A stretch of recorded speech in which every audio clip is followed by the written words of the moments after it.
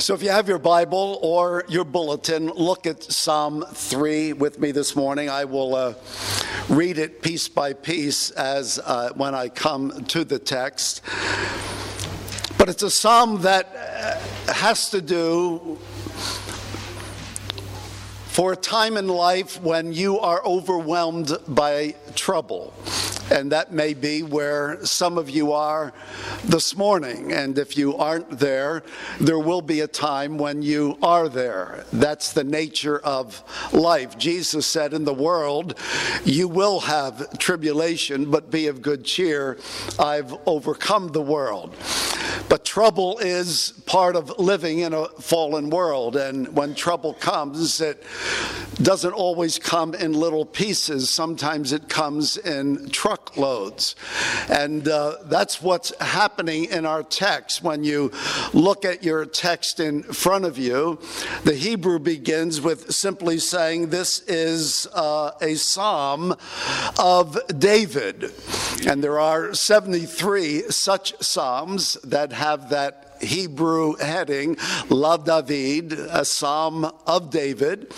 And 13 of those 72 psalms have another heading that tells us the particular circumstance in which that psalm was born. And so our psalm tells us that this psalm was born when he fled from his son Absalom. This was a heartbreaking time in the life of David. Betrayed by his son, betrayed by his trusted court counselor Ahithophel. Both of them usurped the throne, drove David like a dog out of the city, and David has to flee for his life.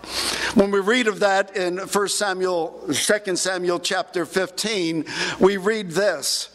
It says, the whole countryside wept aloud as all the people passed by. The king also crossed the Kidron Valley, and all the people moved on toward the desert. But David continued up the Mount of Olives, weeping as he went. His head was covered and he was barefoot. All the people with him covered their heads and were weeping as they went up. So you get the picture. Here is this great king, perhaps in that day, the greatest king, the most powerful king of the world, who is driven barefoot with the signs of mourning over his head, with tears streaming down his face, with a small band of followers as he's driven like a dog from the city.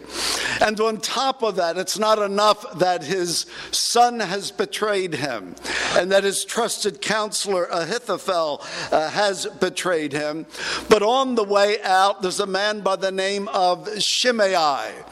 And Shimei begins to relentlessly curse David.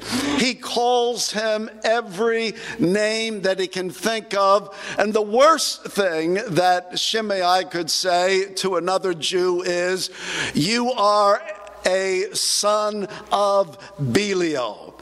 Belial originally simply meant worthless. You're a worthless human being. But it eventually came to mean Satan, who is the epitome of worthlessness. So Shimei is saying to David, this anointed one of God, this chosen king of Israel, you are a son of the devil. And he is proud, he is brazen. David has a small band of his soldiers leaving with him, and Shimei takes up stones and he starts flinging stones at David. And David simply bows his head and moves on. He does not seek revenge. He's going to trust God through this instance in his life, and it's a difficult instance. As we read for the psalm, we'll see how he describes his situation where he is surrounded by his enemies. He is attacked by his enemies. Wicked words are piled up against him. And yet, through all of this, David is going to come to the conviction that in the midst of my troubles that surround me and overwhelm me, the Lord is a shield around me. The Lord will protect me and encourage me. This is a psalm of lament. It is a psalm of sorrow and of sadness as David cries out in the midst of his troubling and heartbreaking circumstances, and he tells God what is happening to him and how he feels in the midst of this. But ultimately, he comes in the midst of his sorrow to a confidence that God, despite his changing circumstance, despite his hard times in life, God is still his protector. And that's what you need to know this morning from this psalm, regardless of what's happening to you.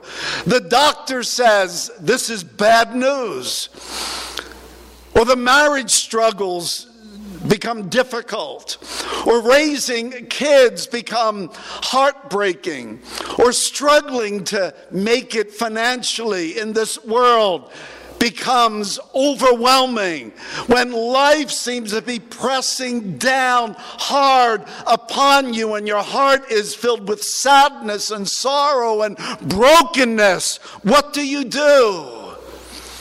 Well, listen to what David does. In our troubles, we must first cry out to the Lord. The first word out of his mouth is, Lord, Lord. And that particular name for God, never spoken by the Jews. Yahweh, we call it, that good four-letter word. Yahweh, the covenant God, the faithful God, the personal God, the God who comes into relationship with people and makes promises to them and claims them as his own. Lord!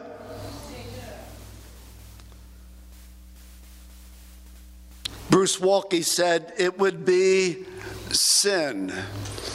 It would be a breach of trust to look anywhere else for salvation. Others would say that to not cry out first to the Lord is a sign of apostasy or idolatry.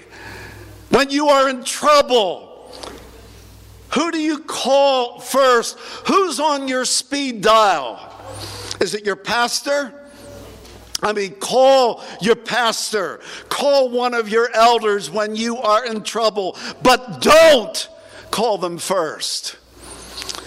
Don't commit apostasy. Don't be an idolater. Don't bring your worship and trust to any human being, no matter how helpful they might be. In time of trouble, we cry out, Lord! In the Septuagint, which is the Greek translation of the Old Testament, as Hebrews began to lose their Hebrew language in their dispersion throughout the world, a Greek translation of the Hebrew was made. And the most common word used to translate this covenant name of the Lord is the word kurios, the Greek word for Lord, which sometimes simply means the head of someone or the master of someone, but often means the powerful sovereign.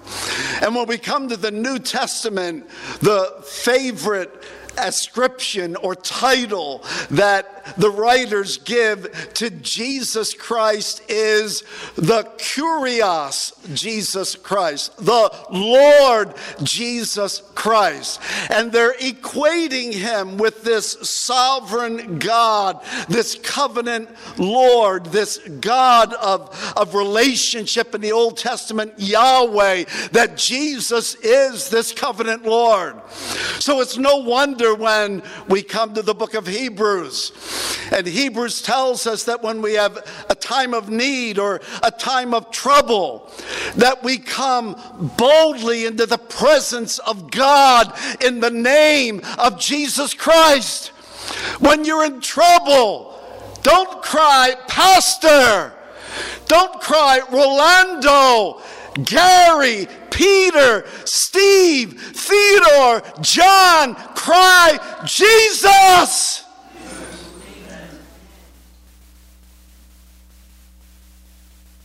In our troubles, we cry to the Lord. We come boldly into his presence, unto the throne of grace, where we find grace and mercy to help us in time of need. Are you struggling in life today? Then the first cry, the most often cry out of your mouth should be, Jesus, I need you. But secondly, in our cry to the Lord, in our troubles, we tell him our deepest fears, our deepest concerns. Oh Lord, how many are my foes? Many are rising up against me. How many? Those that oppose me seem to be innumerable. I cannot even count the troubles that I'm facing. Here we have a monarch, a king who is embattled from every place in life, and it's a cry of anguish, a cry of being overwhelmed, a cry of helplessness. The beginning word, how, is an expression of bewilderment. How many? How? My own son. My son Absalom, whom I loved. My own son. And Ahithophel, who stood by my side year after year, giving me wise counsel. I trusted him with the greatest decisions I had to make as a king. But how has this happened? And how often? It is so unnatural for David. It is nearly unbelievable for David that he should be betrayed by his son and by his trusted counselor. It is inexplicable. It is disappointing. It is heartbreaking. And that is where we often find ourselves in life. Why? How? And behind that, there's sometimes this, I don't deserve it. Why me? The phrase, they rise up against me, is the picture of this well-planned, well-orchestrated attack against David. And this is often how life is. James says, my brethren, when you fall into many different trials, count it a joy. And even James tells us that trials come not just one at a time. You're struggling with your marriage and your kids are giving you a hard time and your finances are sketchy and you get a bad report from the doctor and your neighbors are giving you a hard time and life in every way seems to be pressing upon you. How many? This is the struggle of life. He repeats it in verse 2. Many are saying of my soul, literally saying to my soul. They are speaking words not just to my mind and not just to my ears. They are saying stuff to me that cuts very deeply to the very core of my being, and it hurts. Shimei is saying, you're a scoundrel. You're a son of the devil. And others are saying, look at you. God has forsaken you. You're a man of blood. You're a violent man. Look at all the people you killed. Many are saying to my soul, there is no salvation for him in God. God has forsaken him. The enemy is often psychologically smart. They know how to get to you. They know how to say the things that cut very deeply. And the worst thing that could be said to David is, God has abandoned you. Because David knew that he was specially chosen by God. Out of all of his brothers, David was chosen. He was the one that Samuel poured that anointing oil on as a symbol of David being filled with the Spirit of God to be the king that God wanted him to be. David was a man after God's own heart, the Bible says. But they say to my soul, God will not save you. And then that little Selah in your text, which simply means pause and think about this for a moment. Think about the heavy weight of your troubles. Think about how overwhelming they are. Yes, let them touch your soul. Let them move you to tears. Let them move you to brokenness. You're in the presence of God. That's okay. It's okay to cry there. It's okay to complain there. It's okay to tell God how tough life is for you. Pause for a moment. But don't stay there. Don't stay overwhelmed by your trials, because in our troubles, thirdly, God alone must be the basis of our confidence in life. Verses 3 through 6. God alone must be the basis of our confidence in life. But you, O Lord, again that covenant name, you are a shield about me, my glory and the lifter of my head. I cried aloud to the Lord, and he answered me from his holy hill. Think about that. I lay down and slept. I woke again, for the Lord sustained me. I will not be afraid of many thousands of people who have set themselves against me all around. But you, O Lord, you, the covenant God, the faithful God, the one who is steadfast in love, you, O Lord, I turn to you.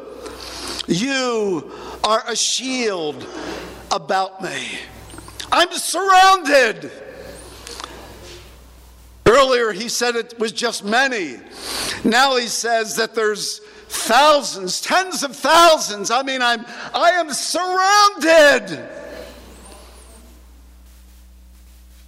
But you are a shield around me.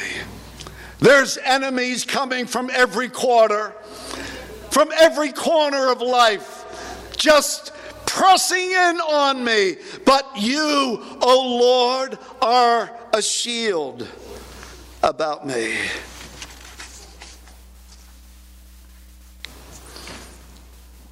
Some of you are familiar with some of the ancient Celtic prayers. One of them goes like this. It says, "Circle me, Lord. Keep protection near and danger far off. Circle me, Lord. Keep hope within. Keep doubt without. Circle me, Lord. Keep light near and darkness afar. Circle me, Lord. Keep peace within and keep evil out. Circle me, Lord. You are a shield around me. The enemy's real. The attacks are real. The troubles are real. But God is a shield around me. Patrick, the great missionary to Ireland, is known for these words. Christ with me, Christ before me, Christ behind me, Christ in me, Christ beneath me, Christ above me, Christ on my right, Christ on my left, Christ when I lie down, Christ when I sit down, Christ when I arise, Christ in the heart of every man who thinks of me, Christ in the mouth of everyone who speaks of me, Christ in every eye that sees me, Christ in every ear that hears me, Christ everywhere, always, in everything. Never, I will never leave you, nor forsake you. You are my shield, and you are my glory. What glory David had as a king. The splendor of his palace was incomparable in the ancient Near East. The splendor of his fame, of his throne, of his kingdom. He was a man who had power and defeated enemies, and I can envision him seated with his gold, diamond-studded, ruby-studded perhaps, this gorgeous crown on his head, eating the best of foods, having the most faithful of servants, having all of the comforts of life that you could have in the ancient world. He had glory, humanly speaking. But now he comes out of the city, he climbs the Mount of Olives. His head is covered with a sign of mourning. He doesn't even have shoes on his feet. He's got tears pouring down his face. He's being driven into the desert of Judah. His glory, humanly speaking, is gone, but his glory is not gone. You are my glory. You! Human glory, earthly glory changes. Life is full of ups and downs, good times, bad times. But David says, you're my glory. You don't change. The value that you have to me is unchanging. I possess in you something of deeper value than I could ever possess in this world, and it can never be taken away. That's why I like to keep reminding myself and everyone around me that Jesus Christ needs to be always your greatest treasure. And he needs always to be your deepest delight. And when you possess Jesus Christ as your greatest treasure and your deepest joy, your deepest delight, then the changing times of life will not destroy you. If Jesus is your greatest treasure and deepest delight, then when times are good, you will thank God for them, but you won't worship them, and you won't let them capture your heart in an idolatrous way, because Jesus is your greatest treasure and deepest joy. And when times are tough, when life is down, you will not be brought to despair and disappointment and brokenness, because you have Jesus as your greatest treasure and your deepest joy and delight. You are my glory, and you're the lifter of my head. Absalom and Ahithophel have pushed his head down with bowed head. As a beaten dog, he's driven from the city. But he is confident that God will raise his head in victory and in confidence. You are the lifter of my head. I cried unto the Lord, and he heard me. Because that's God's responsibility. And he never fails to live up to his responsibility. His responsibility when his child cries is to respond to the cry of his child. And God is always faithful to do what he has covenanted himself to do.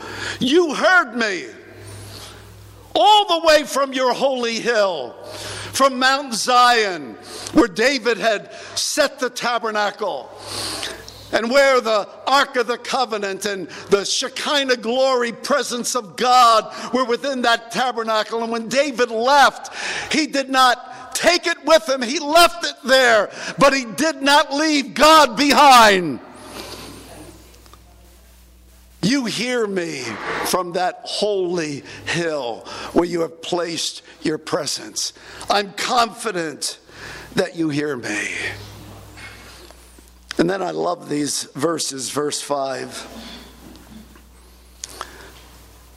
I lay down and slept. I lay down and slept. Did you do that last night?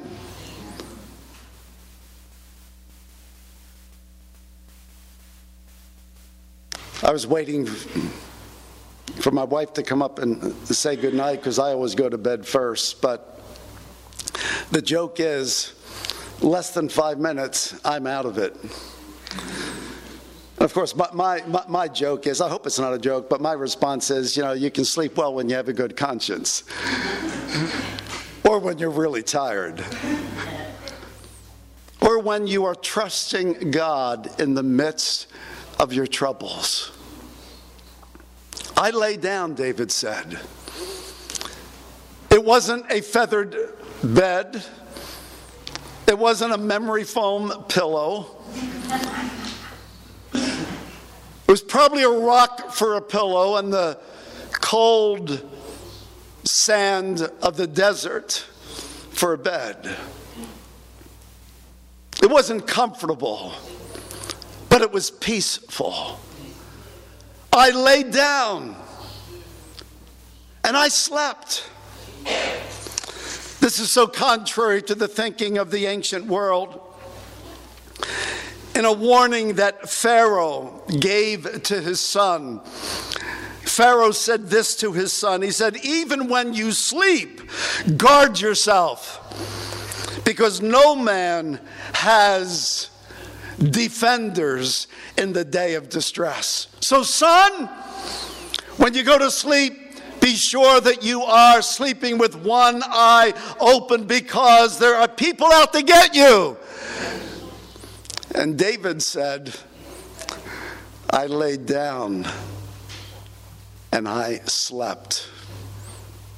There's no greater mockery of the evil that is coming against you than for you to trust God and get a good night's sleep. So how was your sleep last night? Were you tossing and turning? Your troubles come to your mind, your worries come to your mind. I confess that does happen to me at times. I'll wake up in the middle of the night, in the dark of the night, and I'm trying to solve a problem in my mind and I can't sleep, and I need to trust God. I can't figure everything out.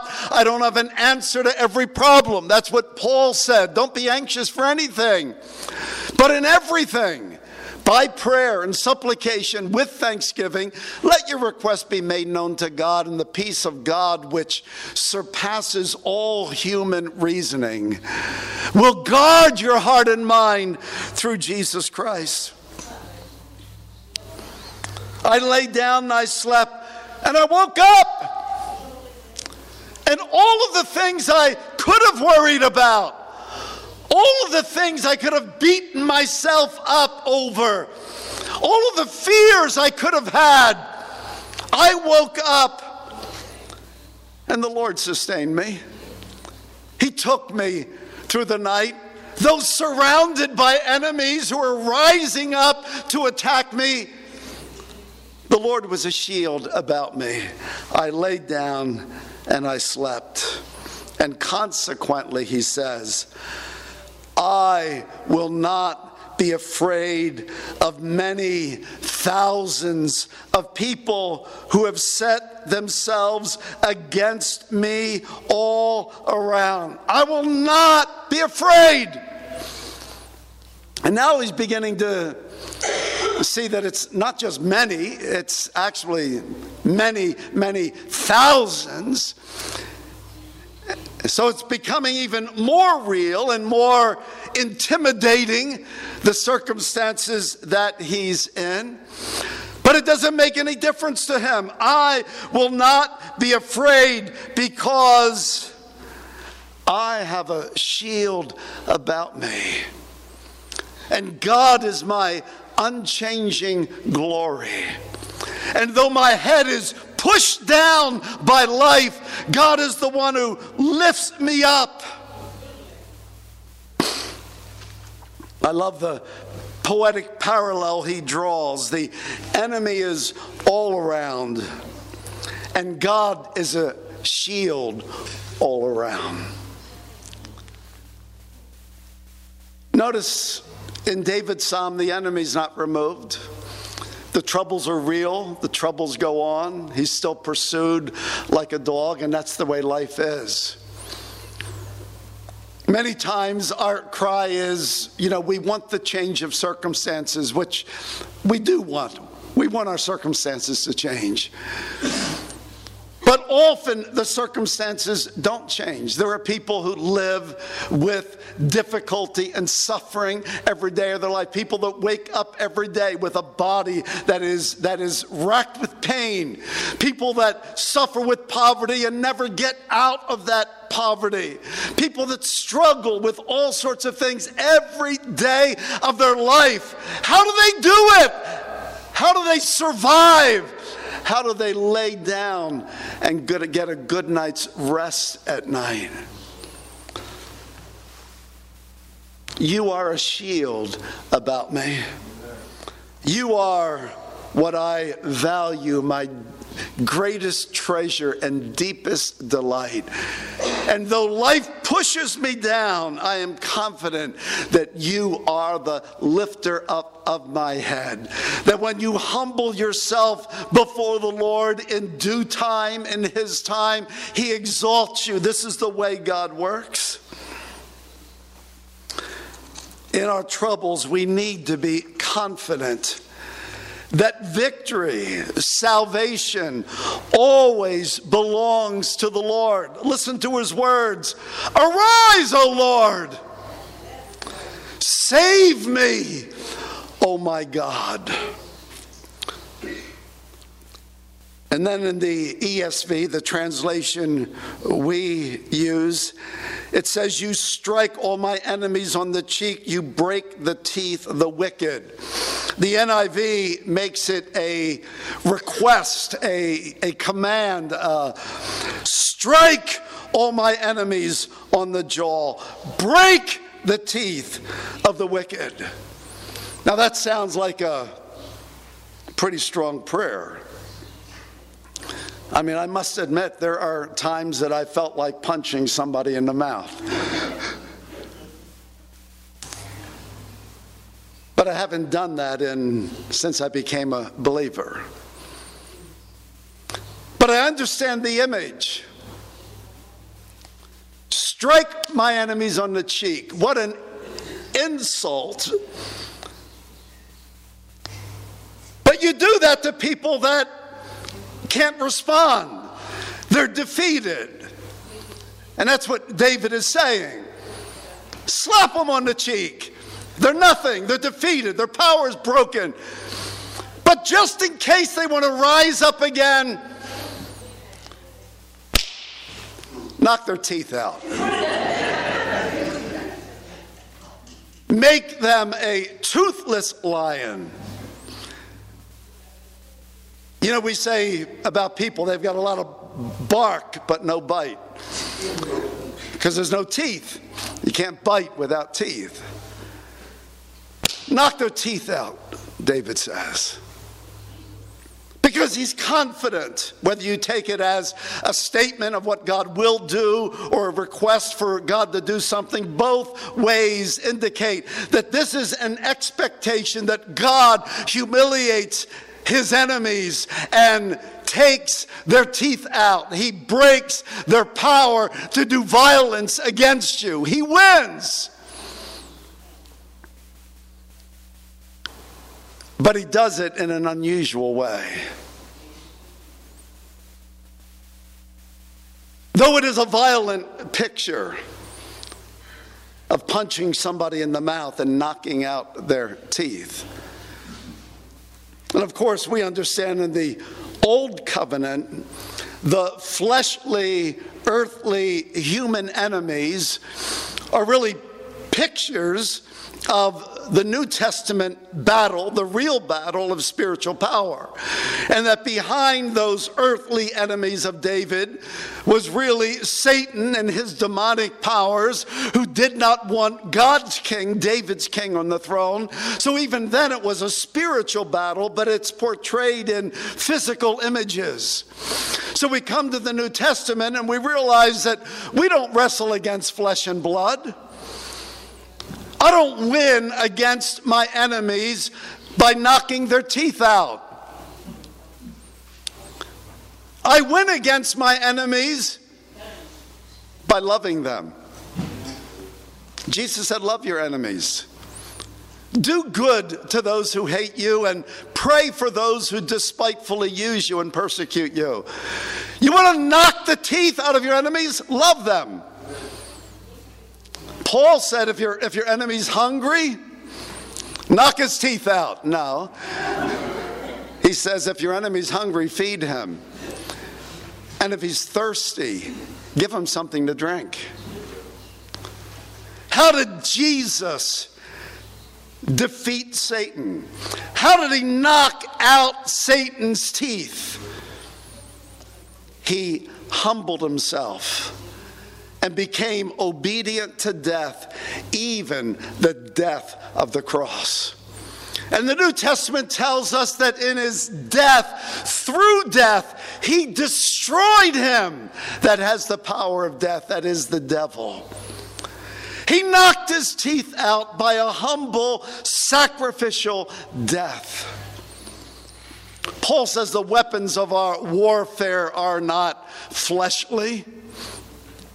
Doesn't matter how big your muscles are or how big your fists are, how powerful your punch is to win in this world against spiritual power. The weapons of our warfare are not fleshly, but they are mighty through God. So Paul says, we don't wrestle against flesh and blood, but against principalities and powers and against the rulers of the darkness of this world, against spiritual wickedness in high places. He says, put on the whole armor of God. And it's not made of metal. It's not made of iron. It's made of the gospel and prayer and humility and faith and the word of God And this is how we defeat our enemies today. Yes, we know that Satan is walking around like a roaring lion, seeking whom he may devour. But the cross tells us he is a toothless lion. That Jesus knocked his teeth out when he died on the cross and rose again, and he stripped Satan of his power.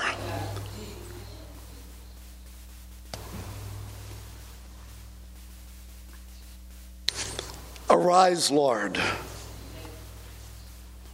Save me, O my God. Strike all my enemies on the cheek. You break the teeth of the wicked. And you do it in an unusual way. Your power is the power of love and of sacrifice and of redemption. Because it's the goodness of God that brings us to repentance, to see the marvelous love of God for sinners. Salvation belongs to the Lord. God, your blessing be on your people. He's in the desert, still being pursued, surrounded by enemies. The troubles are relentless. But he knows that God is the deliverer. Lord, I cry out to you. And he ends with the confidence, salvation belongs to the Lord. Your blessing be on your people. They may be a crying people. They may be a diminished people. They may be a hungry people. They may be a people that are driven like a dog from the city. They may be a people finding their bed in a cave in the desert of Judea. They may be a people who have lost everything that the world would say is important in this life. But if you're God's people, then God saves his people. And God blesses his people in his time. And he ends with Selah. Think about this. Meditate on God's great power to save sinners. Would you bow your head with me for a moment this morning?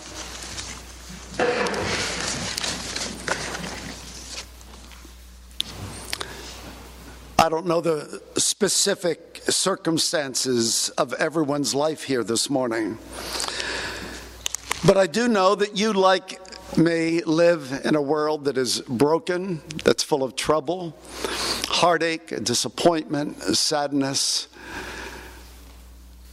Where will you turn?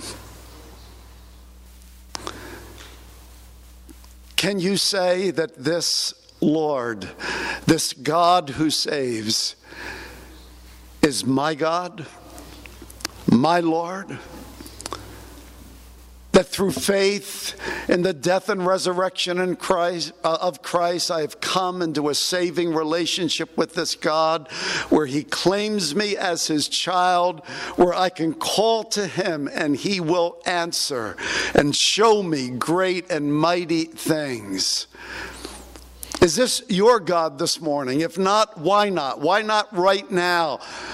Right now where you sit, why not cry out and say, God, I need to be saved from myself and from my sin? Why not right where you sit, tell God that you repent and that you believe that in your place Jesus died and conquered sin and death and Satan for you, and that today you trust him.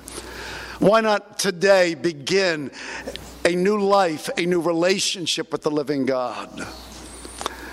And then as a believer who tosses and turns throughout life, not only at night, but the mind goes crazy throughout the day because your troubles overwhelm you. why not come to that confession that God is a shield about his children. And he is the greatest treasure and deepest joy that you can possess in life. And that regardless of how low your head may be at this moment, God is the one who lifts your head. He can and will do that. Trust him this morning. I wonder if I could pray for you this morning with our heads bowed and our eyes closed. Maybe Christians who would say, I'm struggling with life, and I want to learn to trust that everything that David says about God is true for me. Pray for me this morning. Pray for me that I will come to that place of rest and peace in my life. Could I do that? Just slipping your hand up where you are? Yes, thank you. Pray for me. Pray for me. I'm in trouble, but I want to cry to the Lord. Pray for me. Amen. Amen. And maybe someone who a moment ago, perhaps for the first time, said, I repent. And I surrender to Jesus Christ as my Lord. Today, I've become his child. Today, I will begin trusting him for every part of my life. Today, I prayed and repented before the Lord. Is there anyone like that today? Just quietly slipping up your hand saying, yes, today, I began by faith a new life in Jesus Christ. Anyone?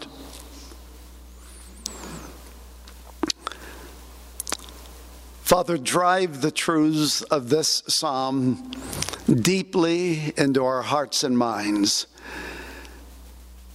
that we might learn to cry to you, to be honest about our struggles in life, but to be confident that you are all that you have promised to be and you will never change, and that you can break the teeth. You have broken the teeth of our arch enemy, Satan. Thanks be unto God who gives us the victory through our Lord Jesus Christ.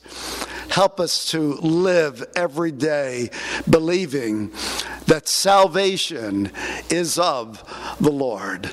I pray in Jesus' name. Amen.